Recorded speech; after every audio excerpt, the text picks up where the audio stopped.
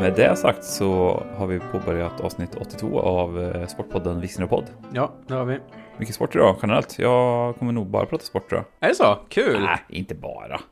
Inte bara. Nej, det är cykelcross-EM i Bulgarien som jag kommer lägga 45 minuter på bara. Cykelcross, det är som en sån vanlig cross där, fast man paddlar runt med sina paddlar, höll jag på att säga. Ja. Tramper. Ja. Förlåt, men är inte det... Fan då. Vet du vad? Jag köper cykelsport. Det finns några stycken cykelsportgrenar som jag köper. Vilka är det då? Vill du ha dem eller? Vill du ha dem? Då är det ju långlopp som Tour de France, Girot, Belgien runt, om den finns. Ja, i Flandern. Flandern runt, ja. Ska vi snacka cykeltävlingar? Sen så köper jag också downhill när det kommer till mountainbike. För det går så jävla fort, och så åker de i skog och sånt, och folk hoppar och du vet, åker in i träd och såna där grejer. Jag skulle man skulle nästan kunna kalla det för eller cykelsportens rally-VM. Vi har redan pratat om finska rallykrascher den här podden en gång. Och sen den sista som är min absoluta favoritcykelgren. Jag vet inte det, men säg det. Nej, säg det först så ser vi om du har tagit den. Velodrom. Ja. Det är det. Den jag älskar den jäveln alltså. Har inte sett en enda minut av det, men som koncept är det så underbart alltså. Extremt sexigt är det med velodromer. Och det är också kul att så här, du vet när ett land söker OS och sånt, så behöver de bygga en massa nya arenor. Och det är alltid kul på ett sätt när ett land behöver ruinera sig bara för att de behöver bygga en velodrombana som ingen igen kommer att behöva använda. Men jag vet ju liksom så här, då ska det byggas en helt ny fristående byggnad, och så gissar jag på att det här materialet som de cyklar på är inte det billigaste på hela jordklotet heller. Och sen så att man får cykla i jeans också i velodrom. Det är väldigt härligt också. Ju mer exklusiv japansk denim, desto mer poäng får du per varv. Jag håller tummarna på att den här sommaren är att du får besöka velodromen i Falun. Jag tror de ska ha en där i alla fall faktiskt. Det är så alltså? Borlänge i Falun har en, vet jag. Det är Dalarna någonstans i alla fall. Ja. Vi vet ju att Dalarna är en stor velodrom. Velodrom. Län. Plats. Precis, ja. Men som sagt, bara cykla liksom, som sådana här banor med gupp, och så ska man liksom trampa sig till snabbhet och hoppa över hopp. Nej, Stefan. Då ser jag hellre faktiskt en riktig cross, en som med motor på. Ja, men cykelcross är också mer... Det kan ju vara... Det är mer bara att det är typ en snitslad bana man kör på. Liksom. Det behöver inte alltid vara hopp heller. Alltså du har ju en sån... Kommer ju på en sån... ser ut som en landsvägshoj, gör det ju. Fast grövre däck, det är precis som en jävla gravelbike man kör liksom. Och så snitslar man den. Det är ju typ... De skulle kunna göra en sån där slinga på Gärdet i Stockholm liksom. Och så, nu visar man händerna, det bara går så här. Och så är det uppe i skogen. Men det är så kul med cykelcross också, för ibland så har man fastnat på sånt där dumt. Kolla något sånt SM. Det är så här SM-veckan i Borås, är så här cykelcross. Och det ser alltid jävla korkat ut när det är ju jobbigt som fan när de kommer upp på någon stig sådär. Och så, men det är så här, när de bara står och trampar i leran och det händer ingenting. Då, det är jobbigt, det vet man ju, men det är så jävla tråkigt. Cykelcross är skittråkigt att kolla på. Landsvägscykling tycker jag är ju svingött att kolla på. Det är lite så här formelittigt, så sett. Ja, men det är ju både maraton för de som cyklar, men även för de som tittar liksom. Det bara står och skvalar i en månad eller hur länge håller touren på? Tour de France? Är det 22 dagar kanske? Är den nu förresten? Nej, Tour de France börjar ju för fan i juni där. Nu drar jag faktiskt en snabb googling. Det är faktiskt juni idag, men 1 juli lördagen till 23. 21 etapper, och så tror jag att det är 1 eller 2 vilodagar. Jag tror det är 2 vilodagar måste det vara. Oj. Börjar i Spanien i år, som sagt. I San Sebastian. Okej. Tror de börjar... Nu hittar jag kanske på. Jag tror de kanske börjar i Danmark och sån skit förra året. Någonting. Va? Nej, jag ljög nog. Och cykla ner till Frankrike, eller? Ja, nej, det måste jag ha ljugit för dig. De började någonstans utomlands. Det här måste jag undersöka. De började på Korsika, gjorde de. Och sen när de skulle ta sig över till Frankrike så fick de sätta sådana pontoner på cyklarna och cykla på vattnet. De började i Köpenhamn, gjorde de. Och så, ja. Men då cyklar de från Köpenhamn sen ner till Frankrike, eller fick de liksom så här, de körde en etapp där och sen så flög de skiten ner till Frankrike sen. Jag vet inte vad jag tycker om sånt, ja. Nej, ja, precis. De började från Köpenhamn eller Roskilde, dålig karta här. Men jag tror till Sönderborg. De började på Roskildefestivalen, gjorde de. Ja, en sån 4 dagars rakt i leran. Nej, men jag vet inte om de bilade eller bussade eller båtade. Ska vi se, det var väl för fan en dans. Ja, precis. Jonas Vingegaard vann i förra året. Det var en dans som vann förra året faktiskt. Ja, kul. Ja. Vi ska ju, det är ju semestertider, så håll utkik när jag och Linus hoppar in i Eurosport här och tar över deras semestersändning under Tour de France-veckan. Har vi tur får vi även köra Vueltan här nu längre fram, Spanien. Det kommer inte kommentera en enda sekund heller i cykelsport, utan vi kommer bara sitta och prata rykten om vad som händer i filmbranschen. Ja. Dylan! You son of a bitch!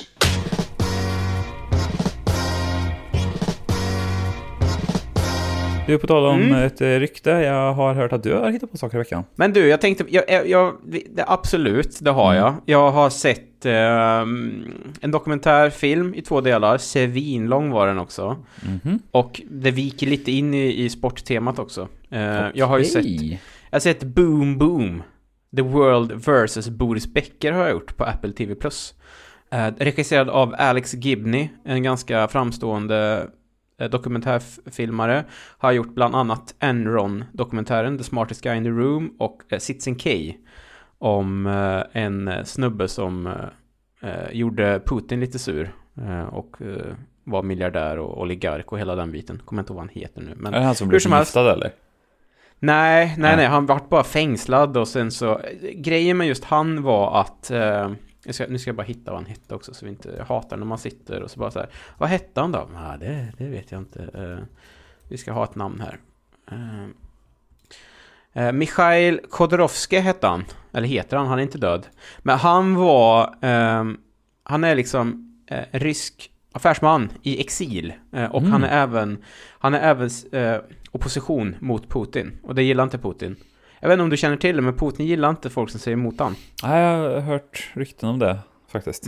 Så att han gjorde ju så massa pengar då, såklart, i Sovjetunionens fall, blev miljardär, och sen så tänkte han väl att så här, ja, men nu finns det väl chans här i början av 2000-talet att vi kanske kan avsätta Putin, eller vi kanske kan få lite mer öppna val och sådana där saker. Men nej, det fanns ingen chans till det. Så att han har suttit i fängelse, och nu bor han i London hela tiden. Och har varit fram tills ganska nyss, vad ska man säga, han var grundare till någonting som heter Open Russia, som var liksom ett oppositionsparti mot Putin. Hur som helst, jag rekommenderar Citizen K jättemycket, och vill man ha stabila, välgjorda dokumentärer, så kan man liksom checka in vad Alex Gibney har för vad han har gjort, för det är väldigt, väldigt mycket bra. Vunnit någon Oscar också för jag tror det var en film som handlar om Irakkriget och tortyren där. Just det. Så att det är väldigt, väldigt ljusa och lättsmälta ämnen ofta, vilket man uppskattar. Men hur som helst då, Boom Boom, The World vs. Boris Becker, handlar ju då om den gamla tyska storstjärnan Boris Becker. Vad har vi på Boris Becker, Stefan? Han har hypnotiserat stora vita lår, och hans servar som en spartan typ. Ja. Boris Becker är ju väldigt, vad ska man säga? Han är en speciell figur, är han. Uppväxt i Västtyskland. Tyskland var väl inget direkt tennisland, men så någon gång på början på 80-talet så dök ju både Boris Becker och Steffi Graf upp. Och då efter det så vart ju Tyskland en ganska stor maktfaktor under deras liksom livstid. Nu är de inte döda, men jag menar livstid i tennisvärlden. Karriären. Så vi får ju följa liksom, i de här 2 delarna så får vi följa Boris Beckers liv helt enkelt. Från det att han egentligen börjar med tennisen tills 2022-2023. Och det som är väldigt kul, eller det som är väldigt speciellt med Boris Becker, det är att han faktiskt går och vinner en av de största tennistävlingarna Wimbledon, den kanske mest anrika, redan som 17-åring. Så han slår ju igenom något så jävligt tack vare det. Och sen så får man liksom följa hans karriär och han är ju en karaktär, Boris Becker. Eller hur? För du har ju också sett den här. Han är ju, alltså jag kände bara när jag såg det att så här, han är en slarvpelle, men han är så jävla härlig. Jag älskar Boris Becker. Ja. Sen då? Han har ju gjort eller haft väldigt stora framgångar på tennisplan. Sen så hade han ju inte lika lätt i privatlivet. Och det gör han ju också lite mer älskvärd. Många fruar och flickvänner. Hemliga barn. Har lite problem med att hålla i pengarna, kan man väl säga. Är han duktig på att skatteplanera? Nej, det är han inte. Har han suttit inne på grund av att han har haft lite problem med ekonomin? Ja, det har han också. Men allt det här samlar i alla fall Alex Gibney i de här 2 delarna och gör det till en väldigt, väldigt intressant historia. Och vi får ju dels då jättemycket talking heads. Vi får ju liksom en massa ifrån Boris Becker. Och det är ett ganska kul grepp att Alex har intervjuat Boris 2019 och sen 2022 tror jag det var. Och bara på de 3 åren har det hänt ganska mycket i hur Boris ser på livet och faktiskt hur Boris ser ut rent fysiskt också. 2019 så tror han väl ändå att så här, nu är jag ute på andra sidan av all skit som har hänt i mitt liv. Det kan liksom inte bli värre än det här. Jag är på väg upp igen liksom. Nu är det dags för en återkomst. Och sen 2022 så sitter han där riktigt sliten ändå, skulle man ändå säga. Och är liksom bara en vecka från att åka in i finkan.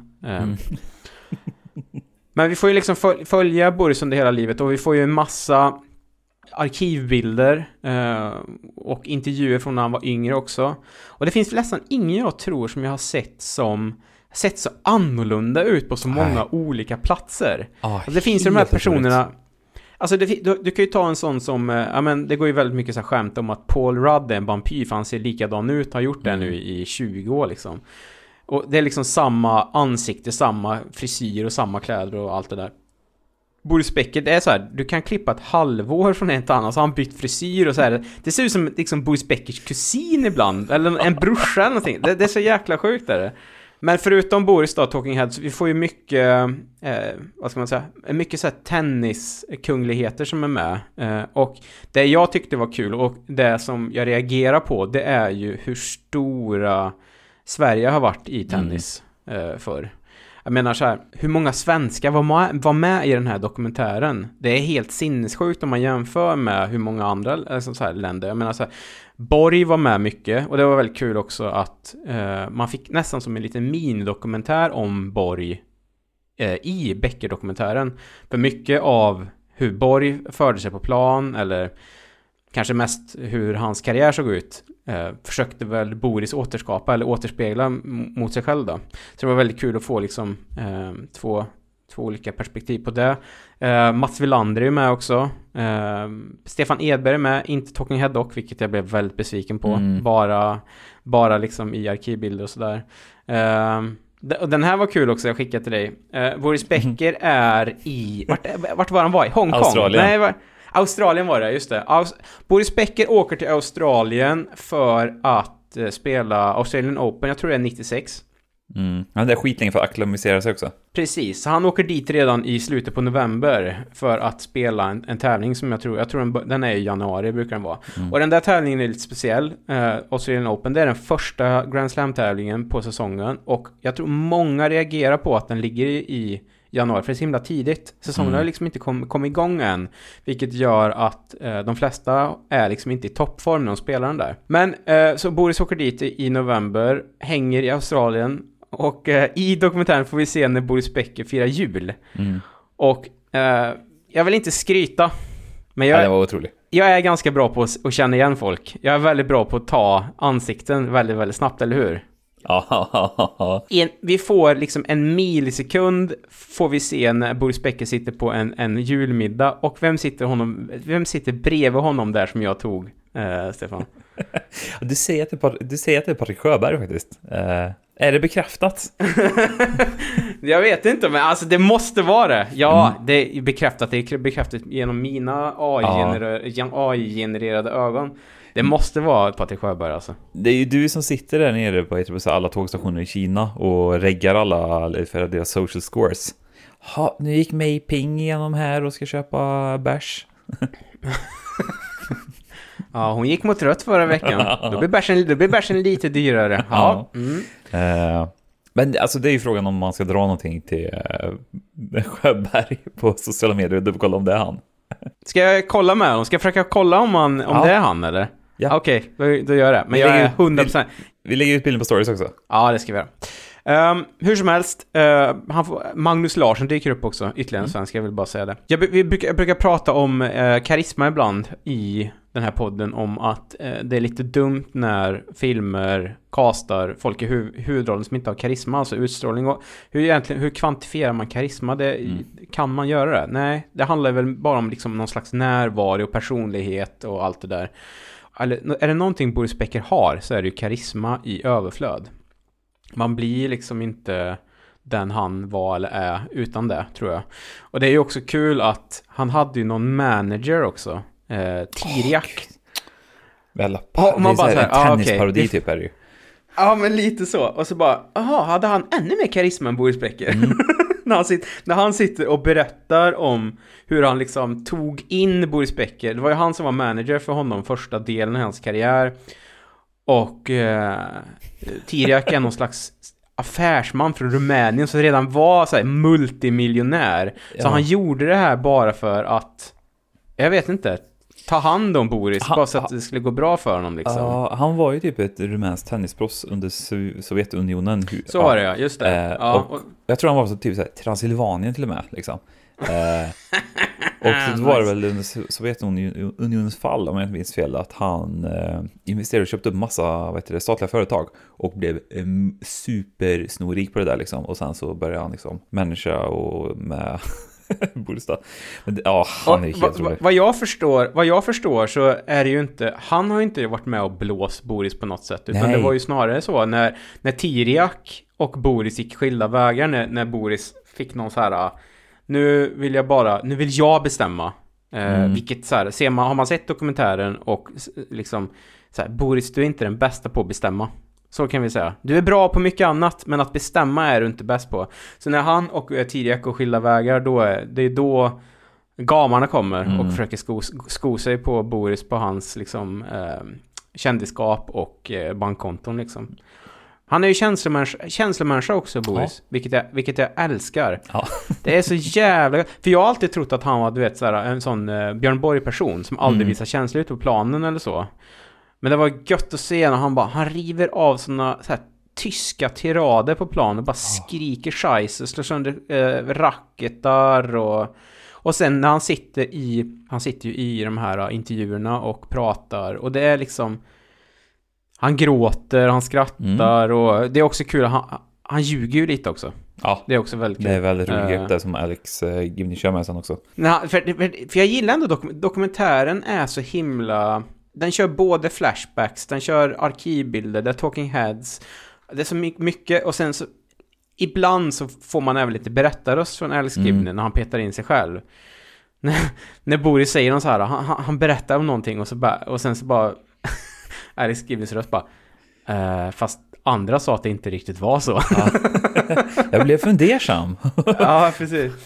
Om det här verkligen stämde. Enligt Boris fru så var det inte han som slutade med sömntabletterna, utan det var hon som spolade ner dem i toaletten.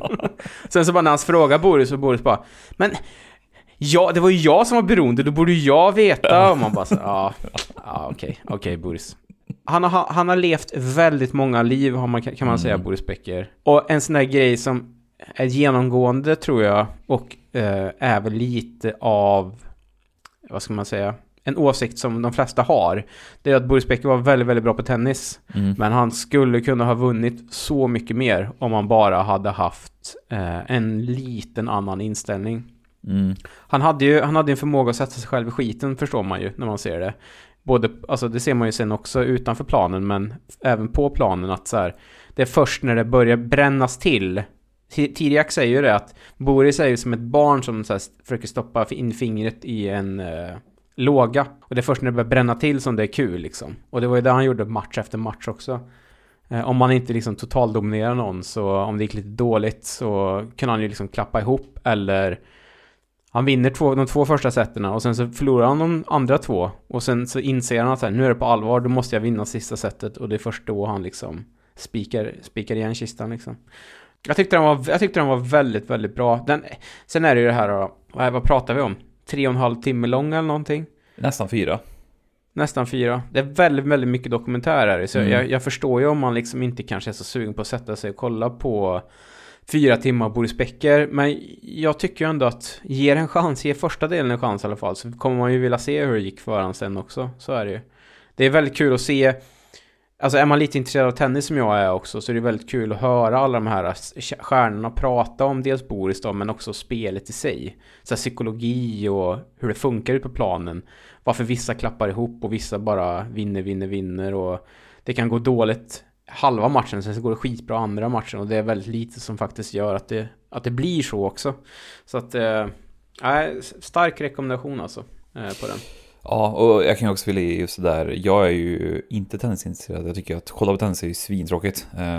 För det är så jävla långa matcher. Men ingenting klår ju en riktigt bra sportdokumentär. Oavsett om man inte är så intresserad liksom. Jag menar, nej. Den, vi snackade om den, vad fan heter den? The Last Dance.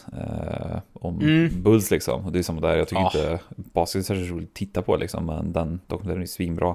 Älskriven är ju, jag kan ju följa upp och säga, alltså, jag fick ju lite Alex-feber och hoppa på den Armstrong Lie som finns på Netflix nu. Som handlar om Lance Armstrong, också av Älskriven idag. Och det känner jag också lite samma grepp, att han blandar liksom lite mer nutid med dåtid och hoppar fram och tillbaka i berättandet liksom. Och det är ju samma det är ju typ samma grepp där, och man kan ju säga så här, vill man ha jag var lite matt på dokumentär, speciellt sportdokumentär, men tänkte så här, men ska jag göra det här? Jag sätter på den och så bara fastar direkt liksom, för det, han är ju väldigt duktig på den typen av dokumentärer och greppet i Armstrong Live framförallt. Där utforskar vi hela den här dopingskandalen, och den började ju också som en sån att han skulle göra en dokumentär om Lance Armstrong när han skulle göra sin comeback till Tour de France som 40-åring 2009. När han filmade allting kring det, så var det ju väldigt stora rubriker som var tvungna att pausa allting, och sen kom han ju tillbaka 2013 och skulle göra klart dokumentären där liksom. För då kände han så här, jag hängde med Lance rätt mycket 09 när han skulle göra comeback, och nu 2013 har han erkänt allt han blev anklagad för. Jag känner att han är skyldig mig en förklaring. Så då får han en intervju med sen också då. Alltså mycket bakgrund och så. Den är nästan, om den är 1,50 kanske, finns på Netflix. Jag tyckte den var svinbra, för det är också så Lance Armstrong lite där med karaktärer. Han är ju som tittare, han är ju ibland ultra sociopaten liksom. Han är så fruktansvärt övertygad, Lance Armstrong, om att han inte har dopat sig. Alltså sitter man bara och lyssnar på honom, då, man tror på honom 100%. Och ibland kan man tycka att han är en ultrapsykopat som man är livrädd för, och ibland kan man sitta och heja på honom för att han är så himla karismatisk samtidigt. Det är helt sjukt vad liksom går som en berg- och dalbana, vad man tycker om Lance Armstrong när man sitter och kollar på honom. Så rekommenderar faktiskt. Lance Armstrong känns ju som att han lika gärna kunde ha liksom startat en sekt, snarare än att så här, han kunde ha fått med på vem som helst, på vad som helst liksom. För det är också det här, alltså får inte glömma det är ändå, vi pratar ju om, det är ju cykel vi pratar om det här, och han blev en av liksom världens mest kända personer tack vare att han var bra på cykel. Det är ingen varken så här förr eller senare som har fått det genomslaget som Lance Armstrong ändå fick. Nu vann han ju han vann ju den största tävlingen massa år i rad, så att det bidrog ju såklart. Men han var ju så här amerikan.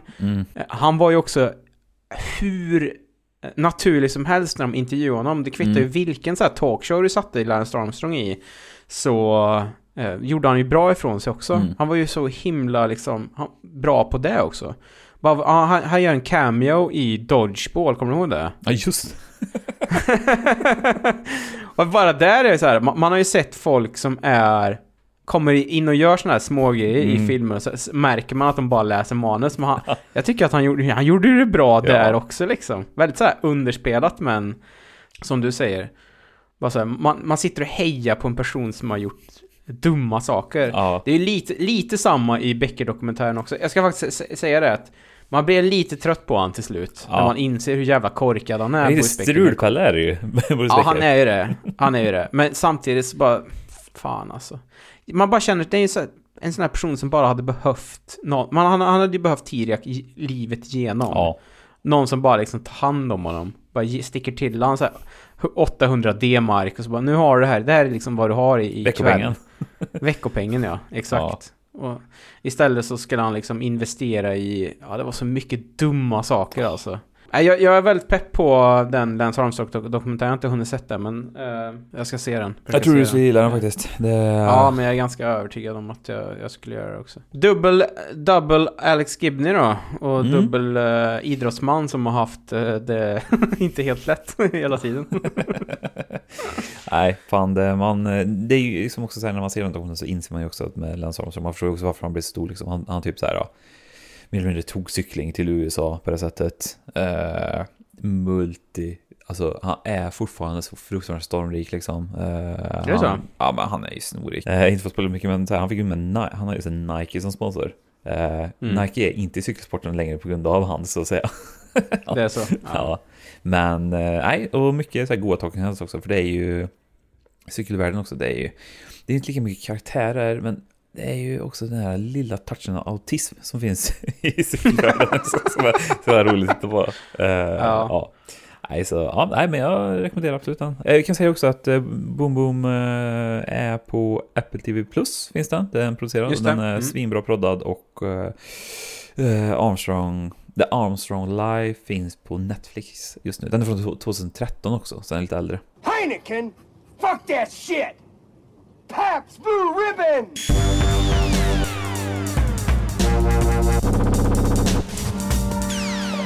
Du, innan vi går vidare på mer här, jag såg någonting som jag vill ta upp med dig på internet. Det är ju att Kina ska borra ett 11 kilometer djupt hål. Snälla någon. I både vetenskapligt och kommersiellt syfte. Ja. Jag har aldrig hört en nyhet tidigare som ger mig så mycket att de kommer öppna upp en portal till helvetet förut. Gud vad gött. Är det inte helvetet så är det ju äntligen vårt riktiga hem de kommer hitta. Hollow Earth. Hollow Earth. Men eller hur? Det skriker verkligen, du vet, så här Roland Emmerich film över det här faktiskt. Eller jag vet inte. Jag bara fick en sån dålig känsla av att de kommer hitta någonting där nere som inte mänskligheten är beredd på. Någon sån H.P. Lovecraft så här, ondska eller någonting, så cosmic horror där nere. Varför ska vi ner 11 kilometer dit? Vad ska vi dit och göra? Jag fattar inte. Är det i havet eller på land? Det ska borras i Tarim Basin, Kinas största öken. Vänta här nu. Det djupa hålet ska borras i Tarim Basin i Kinas största öken, Taklamakan, som ligger i landets nordvästra provins Xinjiang. En provins som vanligtvis mest fått uppmärksamhet på grund av den kinesiska regimens förtryck mot den muslimska befolkningen som bor där. Så det är också där. Det är ett sånt karmahål gräver de ju upp nu, och så kommer de öppna upp för liksom demoner eller någonting som kommer ta över. Jag tycker det var skönt att du sa att det skulle vara på land också, för jag tycker så här, borra i hav känns lite osexigt just nu. Det känns som att vi har gjort det. Så. Ja, faktiskt. Ja. Jag kan säga dels snabbtips. Om ni tar någonting att göra så kan ni gå till den öknen och Google Earth lite. Och man kan streetviewa i den öknen. Jag har gjort det några gånger. Sjukt nog. Va? Ja, det finns en sån här goda hotspots som de har ställt upp. Taklamakan? Ja, det finns en sån här goda. Ja. Så att du vet. Och sen...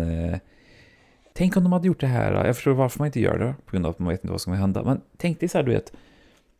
Fruängens centrum är liksom platsen där det djupaste hålet någonsin ska borras. Hur jävla hett är inte det då? Jo, det är väl klart att det är hett. Jag kan inte säga någonting om det. Men det är bara det här.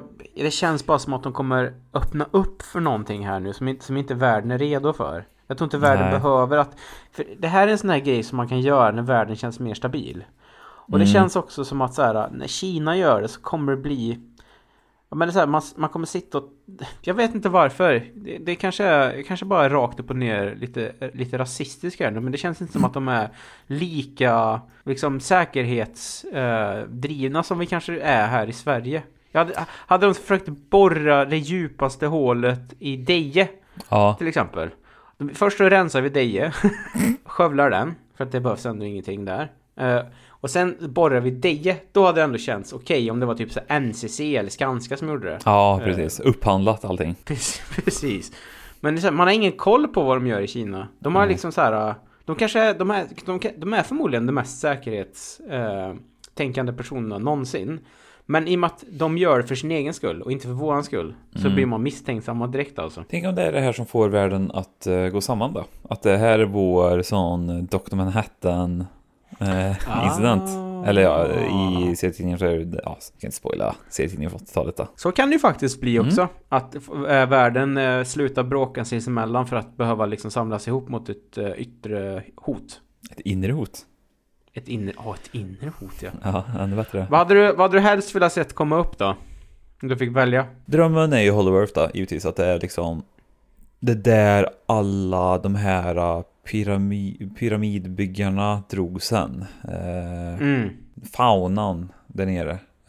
Läskes är väl... Alltså monster är väl en sak. Det känns som att vi kan hantera det bra. Men det är jävligt törligt om vi borrar oss och kommer upp kopior av oss själva. Där ligger mardrömmen. Fy fan vad obehagligt. Fan vad tråkigt om vi borrar och det första som kommer är så här, en glåmig Linus som så här hårlös och så här, vita ögon. Fan. Ja, det är, han är inte så solljus liksom. Så han är så här, nej, just det. Ja, glåmig, men man ser att det är du. Och så pekar han på mig och så säger han, det är jag som är den riktiga Linus. Det där är bedragaren. Och jag vet ju inte ens, alltså för mig, jag är ju den riktiga Linus också. Ja. Men säger han det? Tänk dig själv, om det skulle komma upp en kopia av dig och det första han gör det är att anklaga dig för att vara bedragaren. Visst skulle du tvivla på dig själv? Ja, faktiskt. Jag skulle nog. Eller hur? Ja. Bara det att det kommer upp en exakt kopia av dig ur ett så här 11 kilometer djupt hål. Redan där så är man ju liksom tiltad. Alltså hjärnan mår ju inte bra när man ser det. Och sen så, vet du det, grädden på moset är att han anklagar dig för att vara en bedragare också. Vad det ännu innebär. Ja, precis. Vad är jag bedragit då? Men jag tänker också så här, både du och jag är ju inga nej-sägare heller. Vi är rätt snälla också. Så jag tror så här... Ja, gud ja. Vi hade ju... Vi hade försökt hitta en lösning på det. Ja, gud ja. Jag bara säger, ja, det får väl jag flytta då. Om det du säger så bara så här, hade kanske gett upp det lite för snabbt kanske. Ja, jag hade ju lagt mig platt direkt, ja. Ja, det var bara det. Jag ville bara prata lite om det för att jag fick en sån... det är så himla upplagt för, ja, som jag sagt. Det är en sån jävla, du vet, B-filmspremiss. Michael Bay-premiss liksom. Det kan jag hålla med om. Det är ju mer Roland. Ja, eller det kanske är mer, du vet, så här Godzilla Monster Universe. Hade de inte gått in i den Hollow Earth grejen som jag tycker är ett misstag. Jag vet att du inte tycker det. Räddade franchisen där.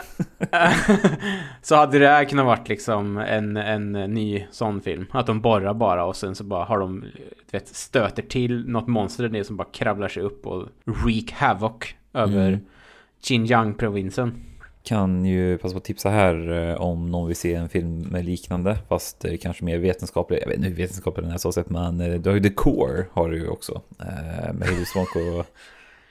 Det är väldigt kul att du säger att den är vetenskaplig också. Hilary Swank, Aaron Eckhart, vilka är med som är? Sally Tucci med, eller? Ja, han är med. Delroy Lindo är med, va? Just det. Eller? Ja. Men det blir det väl, jag tror det. Ja, det har du ju. Det är ju mer med ett borrtåg de tar ner till kärnan. Så jag såg ju om den inte så länge sedan och den är korkad alltså. Det är inte särskilt spännande heller faktiskt. Och dåliga effekter också. Ja, det är ju det där Windows-skärmsläckaren 93, den rören som går, vet du. Den grafiken är det är också kul. Aaron Eckharts haka också. Ja, men jag gillar ju han. Det är så jäkla tråkigt att han skulle bli någon form av leading man faktiskt. Att han beslöt sig för det. Jag vet inte om jag gillar honom så mycket, men... Han har väl någonting. Han är bra i sån här typ, jag gillar en sån här Thank You for Smoking och sånt. Kostymroller. Ja, precis. Han är väldigt bra på att spela corporate douche. Men det är ju sen när han skulle liksom bli, som du säger, en stjärna. Och så inser man så här, det är ingen som egentligen vill ha Aaron Eckhart som stjärna. Så vilket gör att han får liksom roller som Battle Los Angeles. Och sen har han väl bara gjort såna direkt till DVD efter det typ, eller? Du menar, du tyckte inte om den? I, Frankenstein.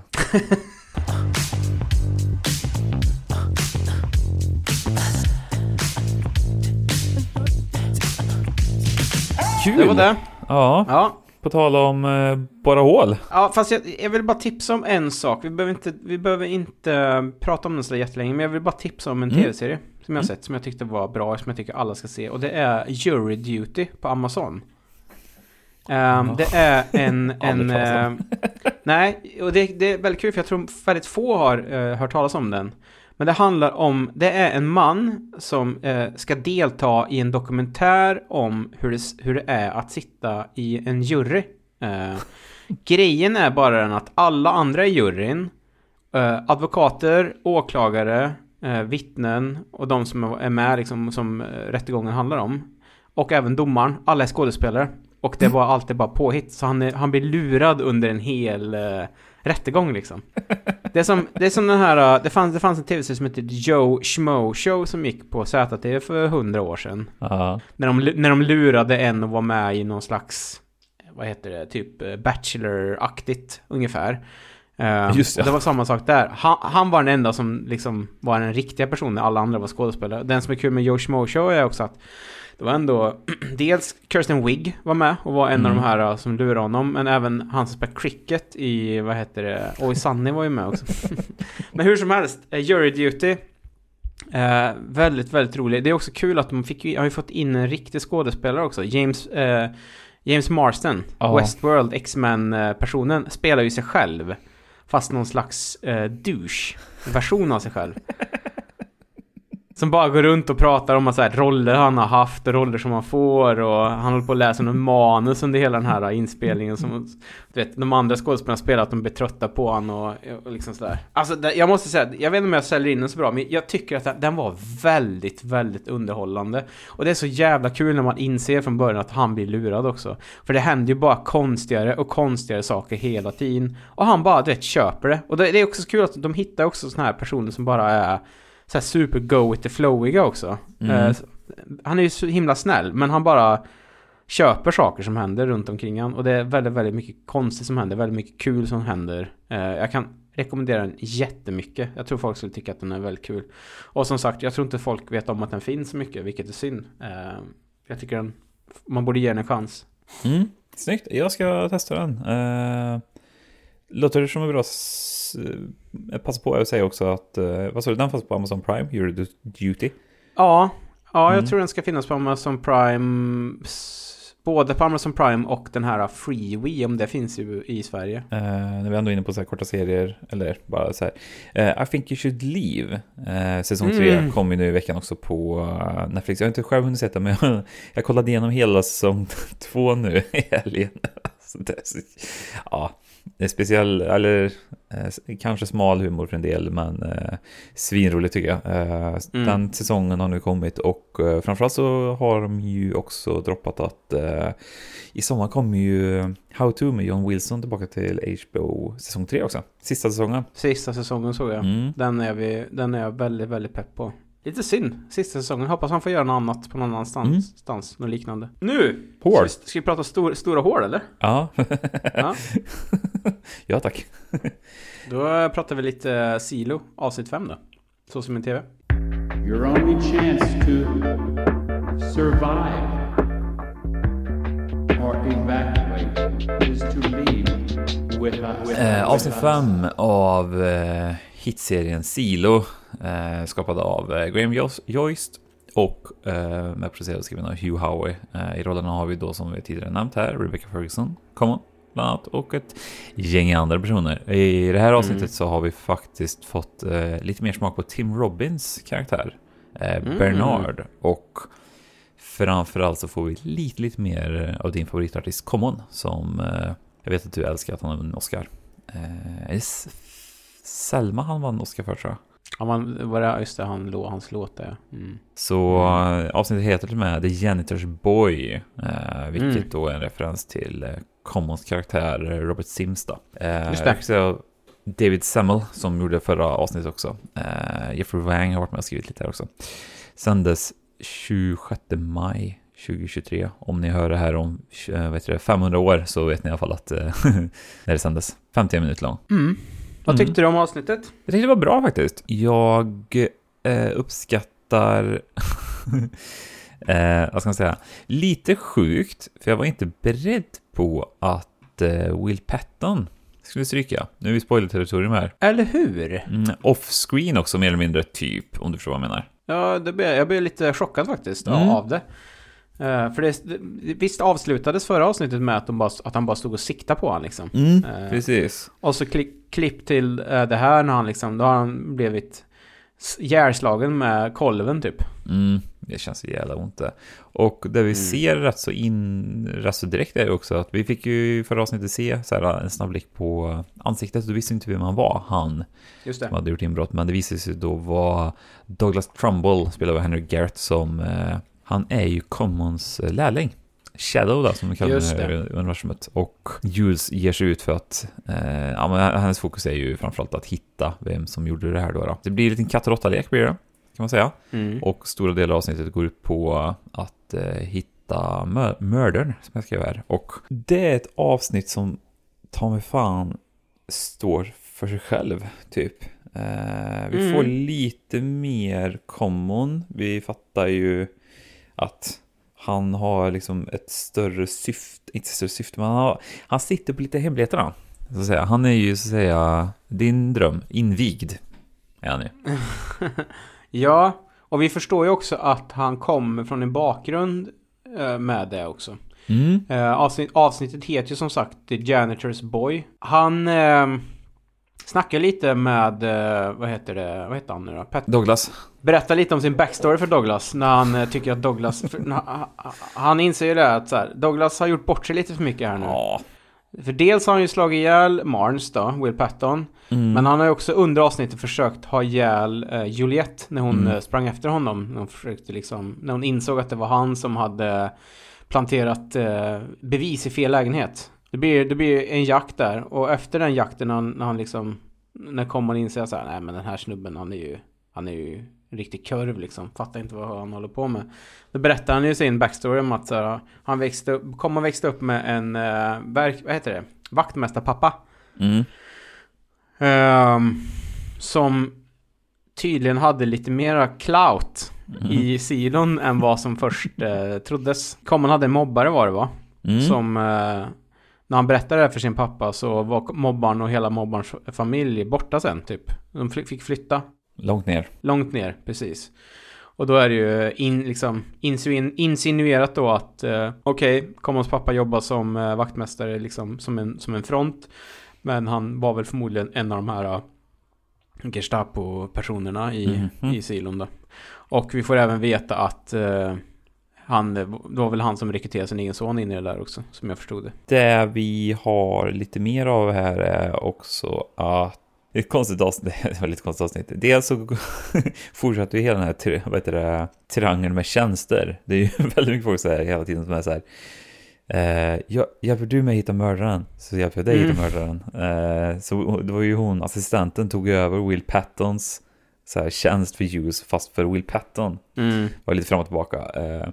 Det jag kanske tycker om mer, förutom om man ser det handlingen. Vi fick lite mer så här lore. De är fan duktiga på det tycker jag. Vi fick se en begravning som jag tyckte ändå var så här. Det är de där aspekterna med världsbygget som jag uppskattar väldigt mycket med den här serien. Att men vi får se en begravning där de av med lite politiska skäl, Bernard går ju med på att begrava dem tillsammans för att liksom lyfta fokuset från att de blir mördade till liksom något fint. Så här, det slog mig inte ens. Jag bara antar att man typ kremerar varandra här. Så här energi och värme. Men det är klart att har de en stor trädgård kanske bara blir nice med näring till jorden och hela det där kretsloppet liksom. Som att folk ut uppskattar. Och framförallt race to the top. Gillade jag verkligen också. Precis, ytterligare ett sätt att skifta fokus. Liksom göra någonting positivt i silon förutom alla mord och grejer som har varit på sista tiden. Typ 3 dagar gått och det blir så här 4 mord och något. Precis, så Bernard som i rollen som tillfällig borgmästare anordnar en löplopp liksom. Och då är det, och då ska man springa upp för trapporna då. Jag vet inte hur många våningar det var. Jävlar vad jobbet det måste vara alltså. Och det är under det här loppet samtidigt då som Juliette försöker jaga ner Douglas. Och lite handgemäng. Hon håller på att stryka med. Hon hänger över kanten och sådär. Då inser man också hur högt det är. De har ju pratat om hur liksom hög silon är. Eller hur liksom djup den är. Men det är svårt att få en blick över det. De väljer ju ganska få gånger att visa liksom hur djup den egentligen är. Det är väl typ en av de få gångerna som jag har fått lite så här, du vet, lite svettig under fötterna när man ser någon hänga sådär. Även fast man vet att det är 100% CGI så. Ja. Ja men verkligen. Fan, det är ju djupet du. Jag kollade den typ jämfört med Burj Khalifa och det är ju typ 154 våningar. Men då är det så här klassiskt standard takhöjd typ. På många våningar liksom. Och jag menar om den är fan, hur lång är början då? Början är väl en kilometer va? Eller en 800 meter något sånt? Ja, jag tror den är 800 meter. Och jag tänker så här, i och med att varje våning är så fruktansvärt hög i silon. Så behöver en mattekille. Jag behöver en mattekille. Ja. Du och jag, vi är ju inte med matte. Vi får ju också veta det efter att Common har ihjäl Douglas. Doug. Så blir ju han blir ju, vad heter det, i sin död så lägger de på skulden för morden både på, vad heter det, borgmästaren och Will Patton. Och då tror jag, då är alla lite så här, case closed. Då stänger vi det där liksom. Men nej, så riktigt så är det ju inte. Det är också kul att Juliette går ju förbi kafeterian en dag. Hon har gjort det några gånger nu. Och det här nu var första gången som hon ser att det är någon som sitter om kvällarna och tittar ut på vad de tror är bara ljus. De vet inte om att det finns någonting som heter stjärnor. Jag var tvungen att spola tillbaka den scenen för jag fattade inte vad det var de inte förstod. Så när jag insåg att det var stjärnor de inte hade koll på. Nej, det är ytterligare en sån här grej som alla i silon har blivit liksom förda bakom ljuset kring. Vad fan, varför kan man inte berätta att det finns stjärnor ute där liksom? Det måste de ju veta. Alltså, jag vet inte om jag tolkar det fel, men det alltså jag vet var det verkligen att stjärnor rör på sig som var mindfuckat? Alltså, jag tror det. Jag tror de liksom så här, men jag tror det är väl ingen som har tänkt på det förutom han, den här personen som sitter där, jag tror han heter Lucas, som bara så här, jag har suttit och tittat på det här nu rätt länge och de här rör på sig och det finns faktiskt mönster i dem och sådär. Det är någonting det här liksom. Så visande här för Juliette och vi får ju också veta att eller vi får se att Martha har ju liksom mer eller mindre, jag vet inte, får hon igång kameran eller inte? Hon vill visa i alla fall för Juliette att teknologin i kameran är mycket mer avancerad än vad som tillåts i silon. Och då blir det så här, då börjar man fatta liksom så här att okej, avancerad teknologi. Det är någonting som är förbjudet och det är väl också ett sätt för de som bestämmer i silon att liksom hålla ner alla som bor där på ett ganska smart sätt. Och vi får ju också veta liksom, för vi har ju klagat på silon, varför de inte uppfunnit hissen. Du har klagat på hissen, jag gillar att en sån där gode bränner i baksida lårtrappa Ja, jag hatar det. Och det är också så här, det är förbjudet med hissar. Och det är väl samma anledning där att så här, ju mer avancerad teknologi, desto mer fritänkande kanske människor blir och då finns det en större risk för att många vill öppna upp och försöka bege sig ut liksom, ut från silon, misstänker jag. Så att, det var ju det är viktigt här nu. Det var ju 2 tydliga regler. Det var ju 2. Just det. Ja. Inga vinsch eller hissar. Den är jätteviktig. Och framförallt inga förstoringsglas heller. Ja, just det. Man får inte zooma in förbi en viss liksom förstoring man ska kalla det. Ja, just. För just det här på grund av att det är någonting superlitet skrivet på den där videokameran då, som jag antar att det är. Och de har inte just nu har de ingenting som gör att de kan se så förstorat. Så jag tänker väl att det är väl nästa avsnitt, va? Hitta förstoringsglaset, bygga förstoringsglaset kanske. Precis, jag tror nästa avsnitt heter till och med The Relic, så att vi får väl se vad det kanske innefattar kameran också. Pratar de inte om att Juliettes mamma hade byggt något förstoringsglas någon gång? kanske. Nämnde någonting om det kanske. Ja, jag vet inte. Det som också blir lite fokus är också så att hon ska ju öppna upp här nu då, undersökningen på Skrot George ordentligt. Och då antar jag väl också att hon gick ner till hans skrotharem och plockade fram lite grejer, så jag tänker att hon ska på något sätt använda det för att liksom typ titta vad Skrot George gjorde det här måste vi undersöka. Hallå. För hon hade ju hittat hans mapp med information, men det var ju liksom ingenting i mappen hon inte hade sett förut som jag förstod det. Men sen så hittade de ytterligare en lapp på Marns, alltså Will Pattons kropp, där det var ett namn, Doris. Den här kvinnan i första avsnittet som liksom Ghost, eller inte Ghost, vad heter det då? Ignorerande. Nej, inte Ghost. Nej, när man liksom övertygar gaslightar, så är det. Han hittar en lapp med hon, den där gamla tanten, första avsnittet, som gaslightar, vad heter det? Jag tappar namn här nu. Gaslightar henne, att övertyga henne om att det var faktiskt inte, de ville inte att ni skulle få barn. Nej. Vad heter hon? Rashida Jones. Ja. Som hon, gamla tanten i första avsnittet i alla fall. Hennes namn hittades på en lapp vid Marns. Så att hon kanske dyker upp här snart igen. För hon sitter ju också inne på lite så här. Det är ju några i sidan som vet om, eller har en misstanke om att det inte allt står rätt till liksom. Och hon är ju en av de större där kanske. Så att, Doris. Grymt. Pepp på nästa eller? Ja, som fan också. Det ska bli kul att se vart det kommer. Och jag hoppas på lite mer. Jag tror att vi har fått sån himla stor dos med mysterium på kort tid. Så därför kände jag nog att det var ju mycket som hände i avsnittet. Det ska man inte sticka under solen. Men jag vill ha lite mer. Nu vill jag väl liksom lite mer vill jag ha nästa. Jag vill att den här mysteriekranen ska stå liksom på full gas som det där du gjorde hela tiden när du gick på sommarlov, gick in på toaletten och drog på alla kranar och så gick det hem för sommarlov. Max värme också, så det skulle kosta pengar. Ja. Ja, nej men precis. Jag gillar den här serien, Stefan. Hälften in är vi nu. Ja, det är halvtid nu. Gå fort när man kul. Det är det som är störigt. Jag är pepp på resten. Det är en väldigt... det är skönt att det är en serie som man ser fram emot varje vecka. Jag tycker också att Rebecca Ferguson går från klarhet till klarhet också. Hon är fan inte dålig alltså. Och det vet ju inte. Men jag såg halva Mission Impossible Rogue Nation här i ett svagt ögonblick tidigare i veckan, sent på kvällen. Och hon gör ju entré i den filmen. Satan vad bra hon är. Och vad hon tar, vilken närvaro alltså. Finns någon scen där när man bara får som en zoom in, eller allt de liksom dollar in på henne, jag vet inte vad det kallas, det vet du bättre som håller på med sånt, men att de liksom bara går in på henne tight på ansiktet liksom så.